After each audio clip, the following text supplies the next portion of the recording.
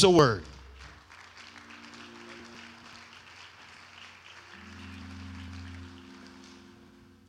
Truly is an honor to be here in this great church.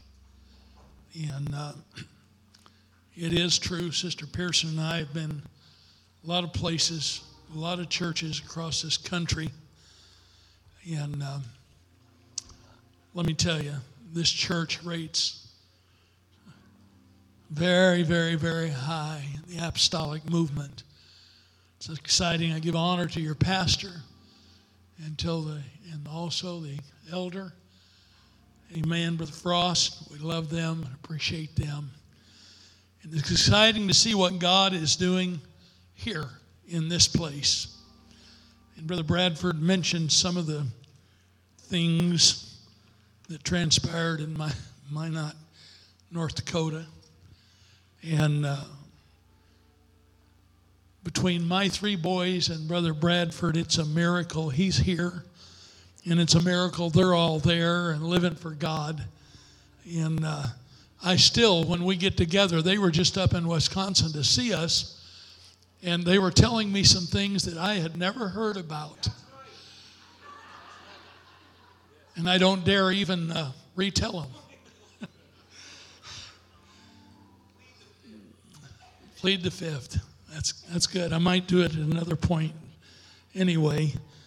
And I do want to tell you tonight, this is going to be a little different than my usual style of preaching.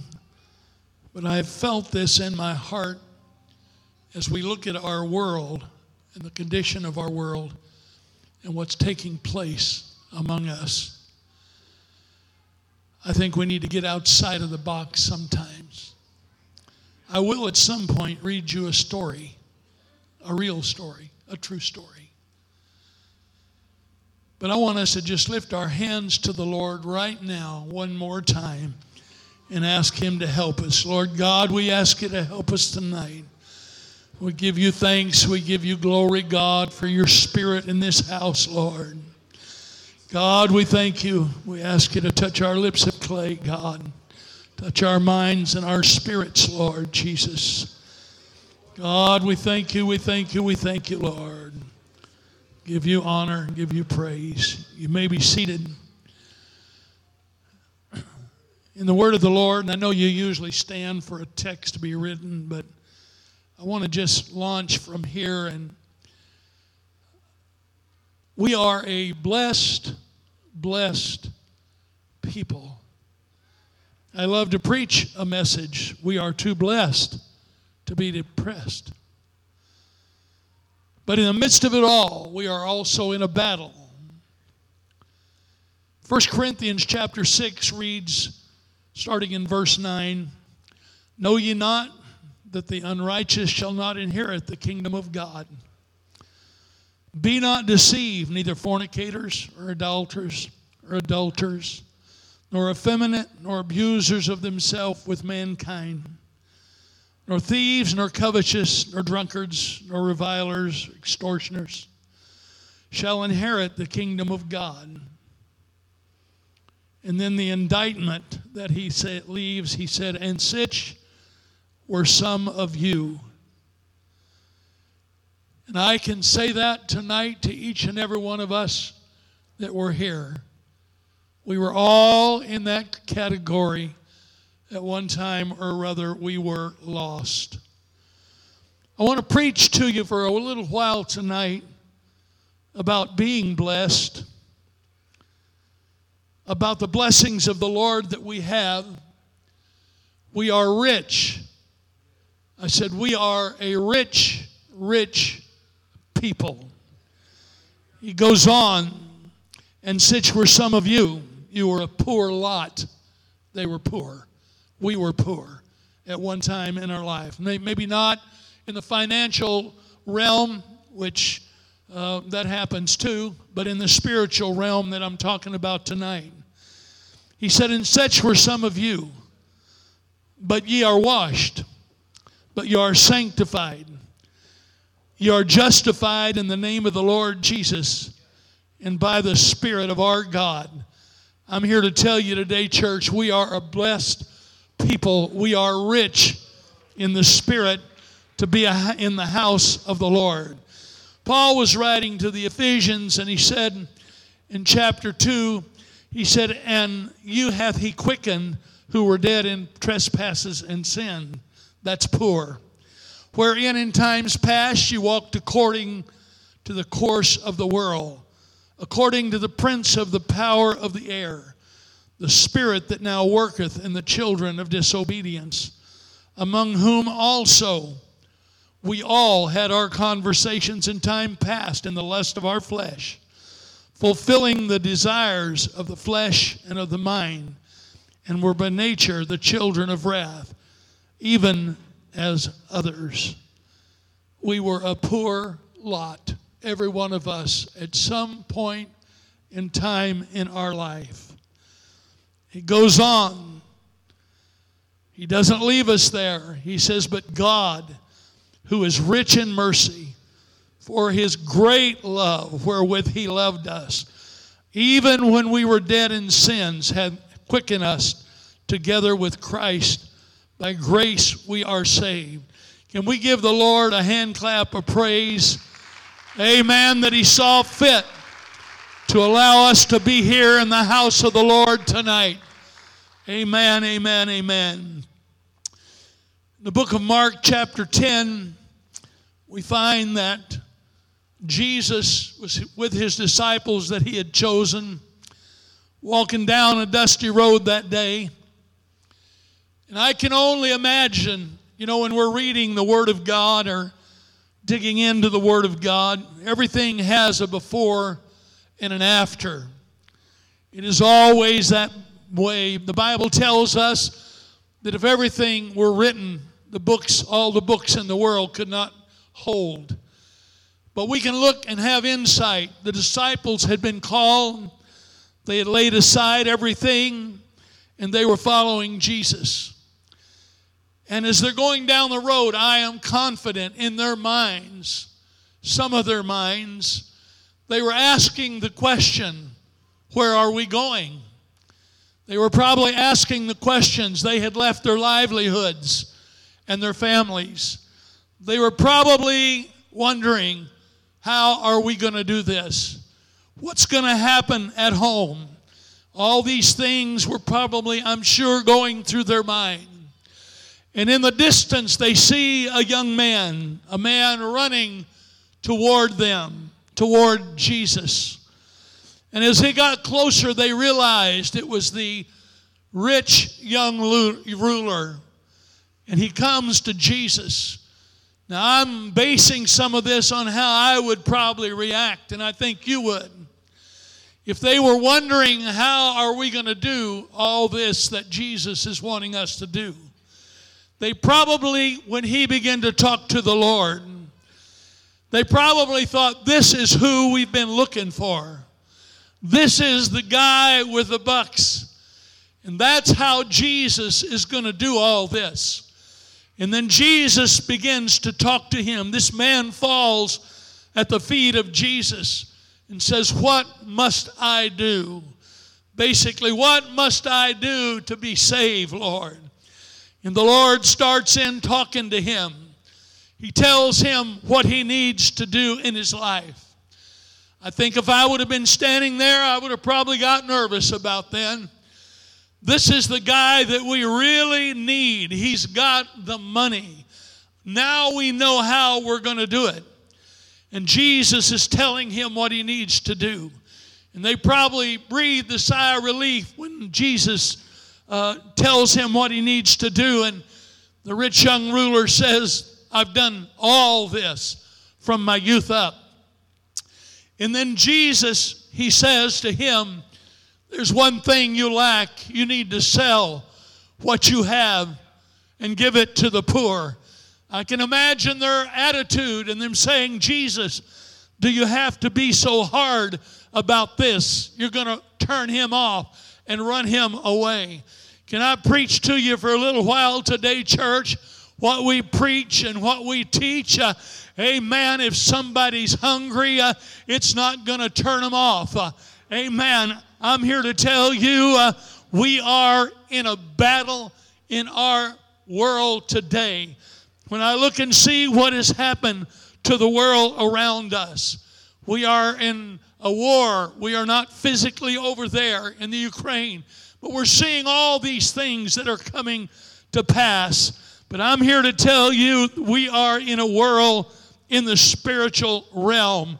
It is time to realize who we are and that we are in a battle.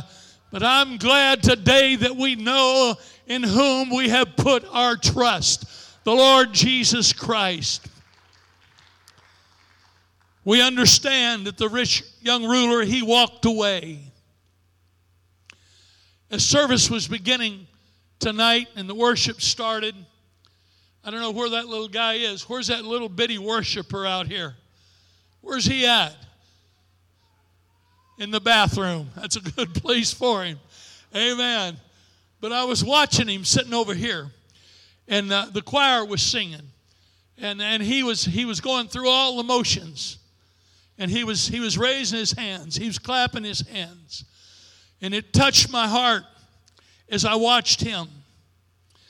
And I don't know how many young people we have here under the age of 18 or under, but let me tell you today, they are the future of the apostolic movement in our world today. They are worth fighting for, church. I said they are worth fighting for. Amen. A few years ago, I came across this, and it touched my heart greatly, and it changed my perspective. We are blessed, church. The blessings of the Lord maketh rich, and addeth no sorrow with it. We are blessed to be in the house of the Lord tonight. We are blessed to know who He is. And I came across this. I want you to know we are rich, church. I said we are rich. Amen. Not in dollars maybe, but we are rich in the Holy Ghost. This little story goes like this. It says, I'll never forget Easter of 1946. This was at the ending of the Great Depression. I remember my dad talking to me about the Great Depression and the things that they went through. So I came across this. It was, I'll never forget Easter of 1946. I was 14. My little sister, Osie, was 12. My older sister, Darlene, was 16. We lived at home with our mother, and the four of us knew what it was like to do without many things. My dad had died 5 years prior, leaving Mom with 7 school kids to raise and no money. By 1946, my older sisters were married, and my brother had left home a month before Easter. And the pastor got up on Easter, and he said, our church, we're going to take a special Easter offering. This was prior to Easter. And it would be taken to help a poor family. He asked everyone to save and give sacrificially. We got home. We talked about what we could do. We decided to buy 50 pounds of potatoes and live on them for a month. This would save us $20 on our grocery bill. And we would have money for the sacrificial offering. When we thought if we kept our electricity off and turned down as low as possible, we wouldn't listen to the radio, we would save money on the month's electric bill.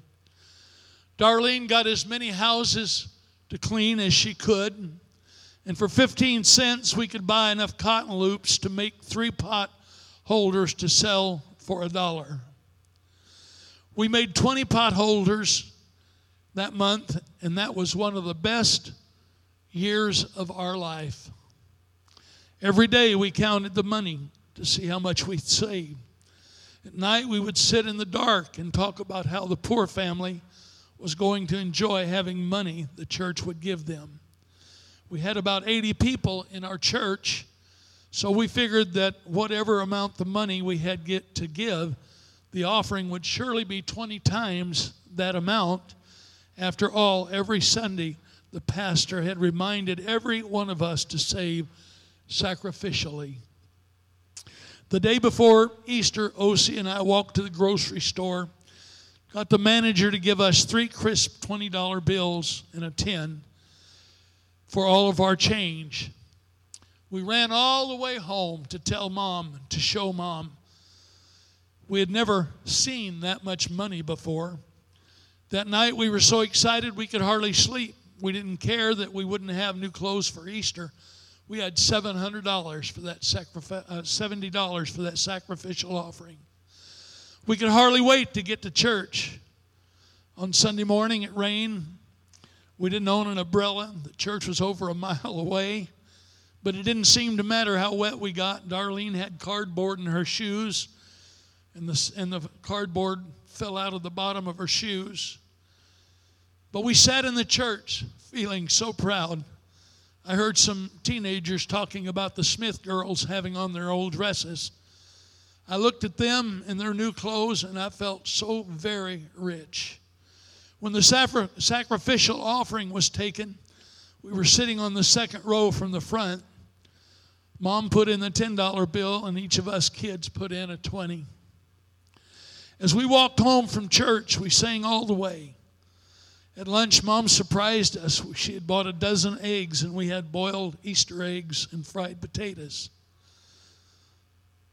Late that afternoon, the minister drove up in his car. Mom went to the door and talked with him for a moment, and then came back with an envelope in her hand. We asked what was in it. She didn't say anything. She just opened the envelope and poured out 2 $20 bills and 1 $10 and 17 $1 bills. Mom put the money back in the envelope, and we didn't talk much. We just sat there and stared at the floor. We had gone from feeling like millionaires to feeling like poor white trash. We kids had had such a happy home that we felt sorry for anyone who didn't have a mom and dad like ours and neighborhood kids dropping in all the time.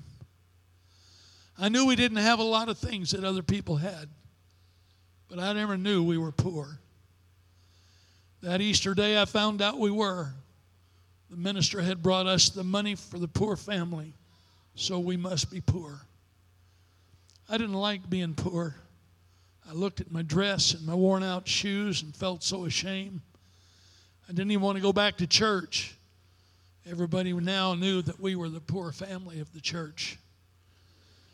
I thought about school. I was in the 9th grade, and at the top of my class, I wondered if the kids at school knew we were poor.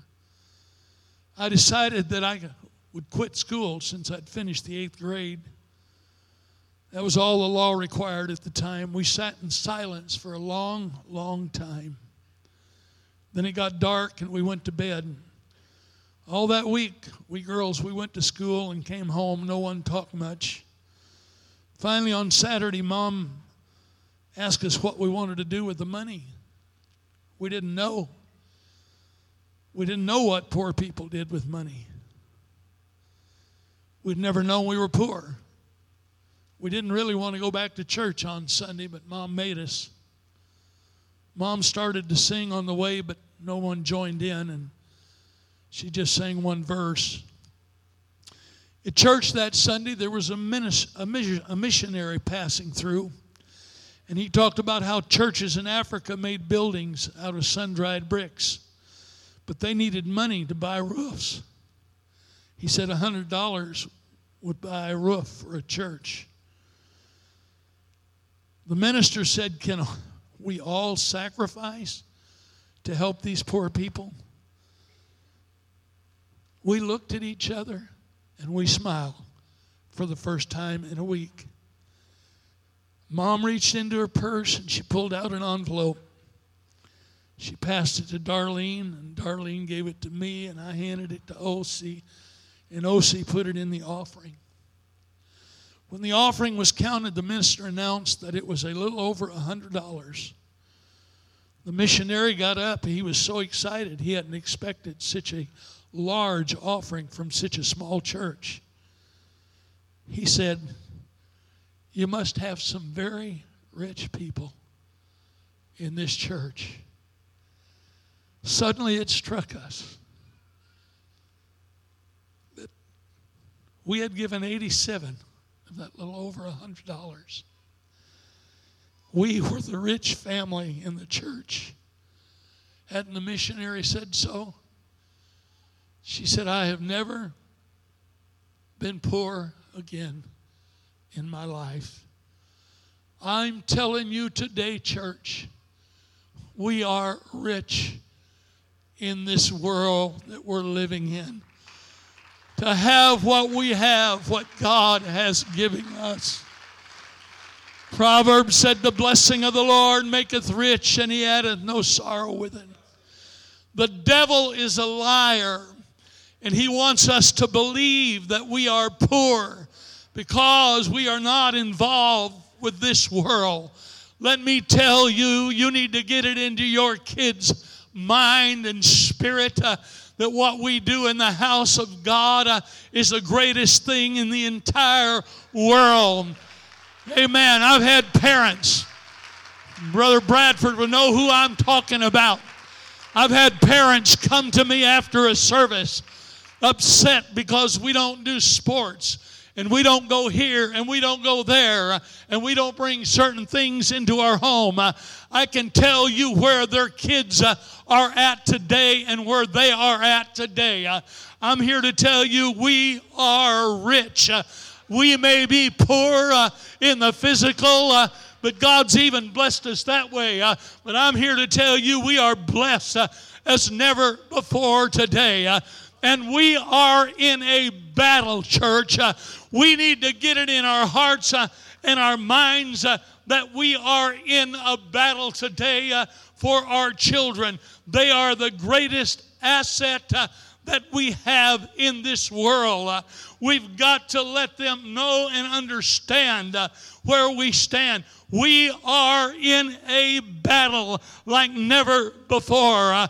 I'm looking for something here, and I'll find it. But I want you to understand, church, it's time to fight like we have never fought before in our lifetime. Amen. We can't paticate what we're going through. Amen.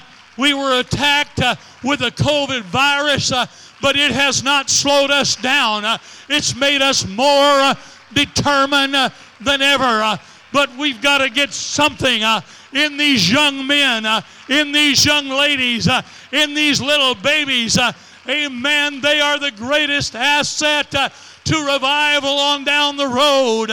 Amen. Men like Brother Frost and myself at our age, we're not going to fight this battle too much longer, Brother Frost, but there's got to be somebody, and there already is, that's stepping in, but we've got to get another generation.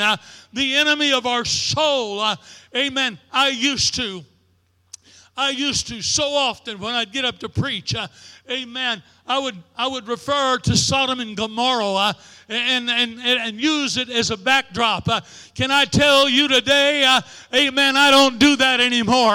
I just look at America and see what's taking place, amen, in the world that we live in. Amen, sin is glorified. I said it's legalized. You can kill your baby, but you can't kill your dog. I'm here to tell you we are in a battle for our children and our young people as never before.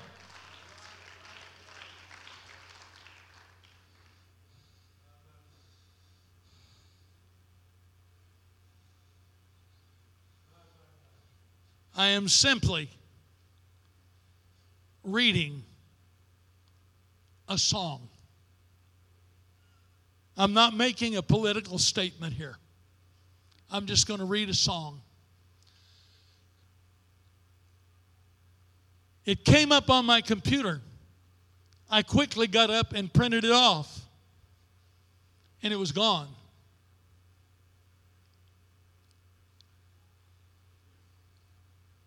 It was sang by the San Francisco Gay Men's Choir, founded 40 years ago. It's a 300-member choir.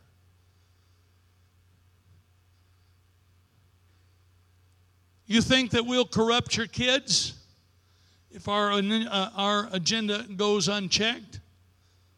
Funny, just this once, you're correct. We'll convert your children. Happens bit by bit, quietly, and you'll barely notice it. You can keep them from the disco, warn them about San Francisco, make them dress, and I'm paraphrasing some of this, the way you want them to dress, but we will convert your children. We'll change their group of friends. Oh, you may be disgusted or gross. They're singing this. It's public. When they start finding things online that you have kept far from their sight, like information, guess what? You'll still be all right. We'll convert your children, reaching one and all. I'm not going to read it all. It's sickening. But it says your children will care about fairness and justice. There's a war going on, church. Your children will work to convert all their sisters and brothers. Then soon, almost certain, your kids will start converting you. I'm telling you, church, we are in a battle for the souls of our children as never, ever before. I read that, but I'm here to declare to the enemy of our soul, not on our watch, not on our watch, over my dead body. It's time to fight like we have never fought before. It's time to stand at the gate of hell and say, not my kids. Amen. We got a glorious, wonderful church. Amen. We got a glorious, wonderful God. I'm here to tell you, it's got to happen, church. We've got to make up our minds. I want the musicians to come. My youngest son was getting ready to be married. They were going to be married in about 2 weeks. And I was already in bed. And Vaughn comes into my room, and he's weeping. He's crying. He kneels down. I turned over on my side. Brother Frost, he knelt down beside my bed. He got a hold of my hand. And he's just weeping, and he says, Dad, I got to tell you something. He said, I've just got to talk to you. I got to tell you. And my carnal mind's going, oh no, something's happened. What's wrong? And I said, oh, what is it, son? By then my wife was in, and we're crying. He's weeping.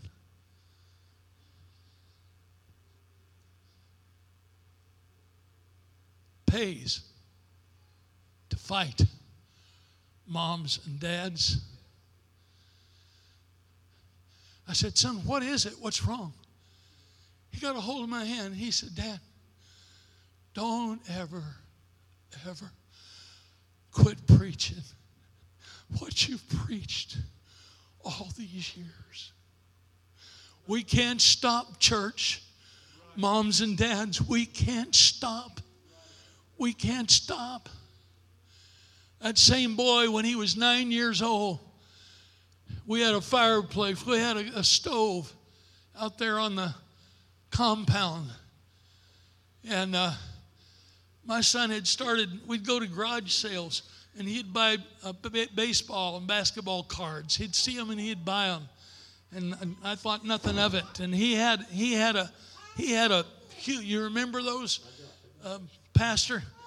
And I had never said a word to him about him, but he would get somebody to pull out a card and show him the card, and then he would tell him all the stats on the back of that card. He had so many of those things memorized. And my wife and I, we heard something in the middle of the night. I'm telling you, it pays to fight for your kids and put something into them. Make them believe this is the greatest thing in the entire world, this church. And we went in, and he's sitting by the stove. Do you remember that, Brother Bradford? Those things would be worth a fortune today. And he's throwing them in the fire. 9 years old, one at a time. Somewhere, somehow, deep down inside, something was working in his spirit. And he's preaching the gospel now, pastoring a good revival church. I'm here to tell you, we got to raise them up, church. We got to raise them up. What I want to do today, and I know in this large church, I've done this in several churches, but I want you to gather your family together with you, wherever. But just start moving around. And if you got family, if you don't have family here, join somebody's family. But get your kids. And dads, get your grandparents and moms. Let's huddle up together, little groups. If you don't have family here, join somebody that you're close to. We invite everybody to come if you need something today from God. If you need a closer walk with God, if you need the Holy Ghost, let's gather in.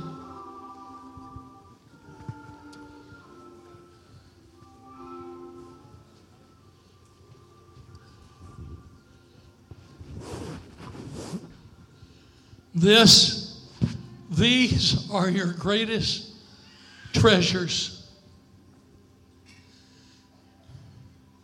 When that trumpet sounds,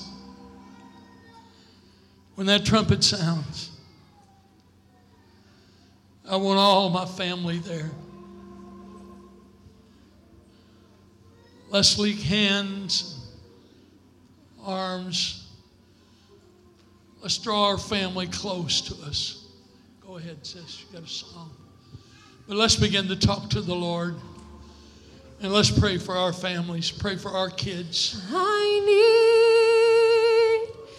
thee, oh, I need thee. Oh, I need you, Lord. Oh, God. Every hour I need you for my wife. I need you for my husband. I need you for my babies. For my teenagers. There are forces out there trying to pull your children away from you. I come to Come on, let's talk to him. Let's talk to him. God, I need you. I need directions, Lord. Hallelujah. Just talk to God. You need him in this world. You need him in this world. He needs you, Jesus. Oh, talk to the Lord today, you young people, you young men, you young ladies. God, I need you, Lord. I need you, Lord. Oh, we've got kids that are not here that are in need. God, we're reaching out to you, Lord. We're reaching out to you for our children, Lord. I need you, Lord. I need you. God, touch these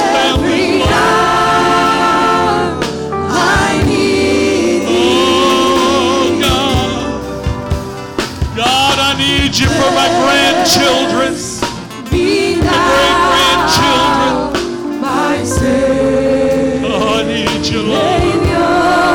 God, sweep through this house, Lord. Hallelujah. Come on, let's really talk to the Lord today. I need you, Jesus. God, I can't do it without you.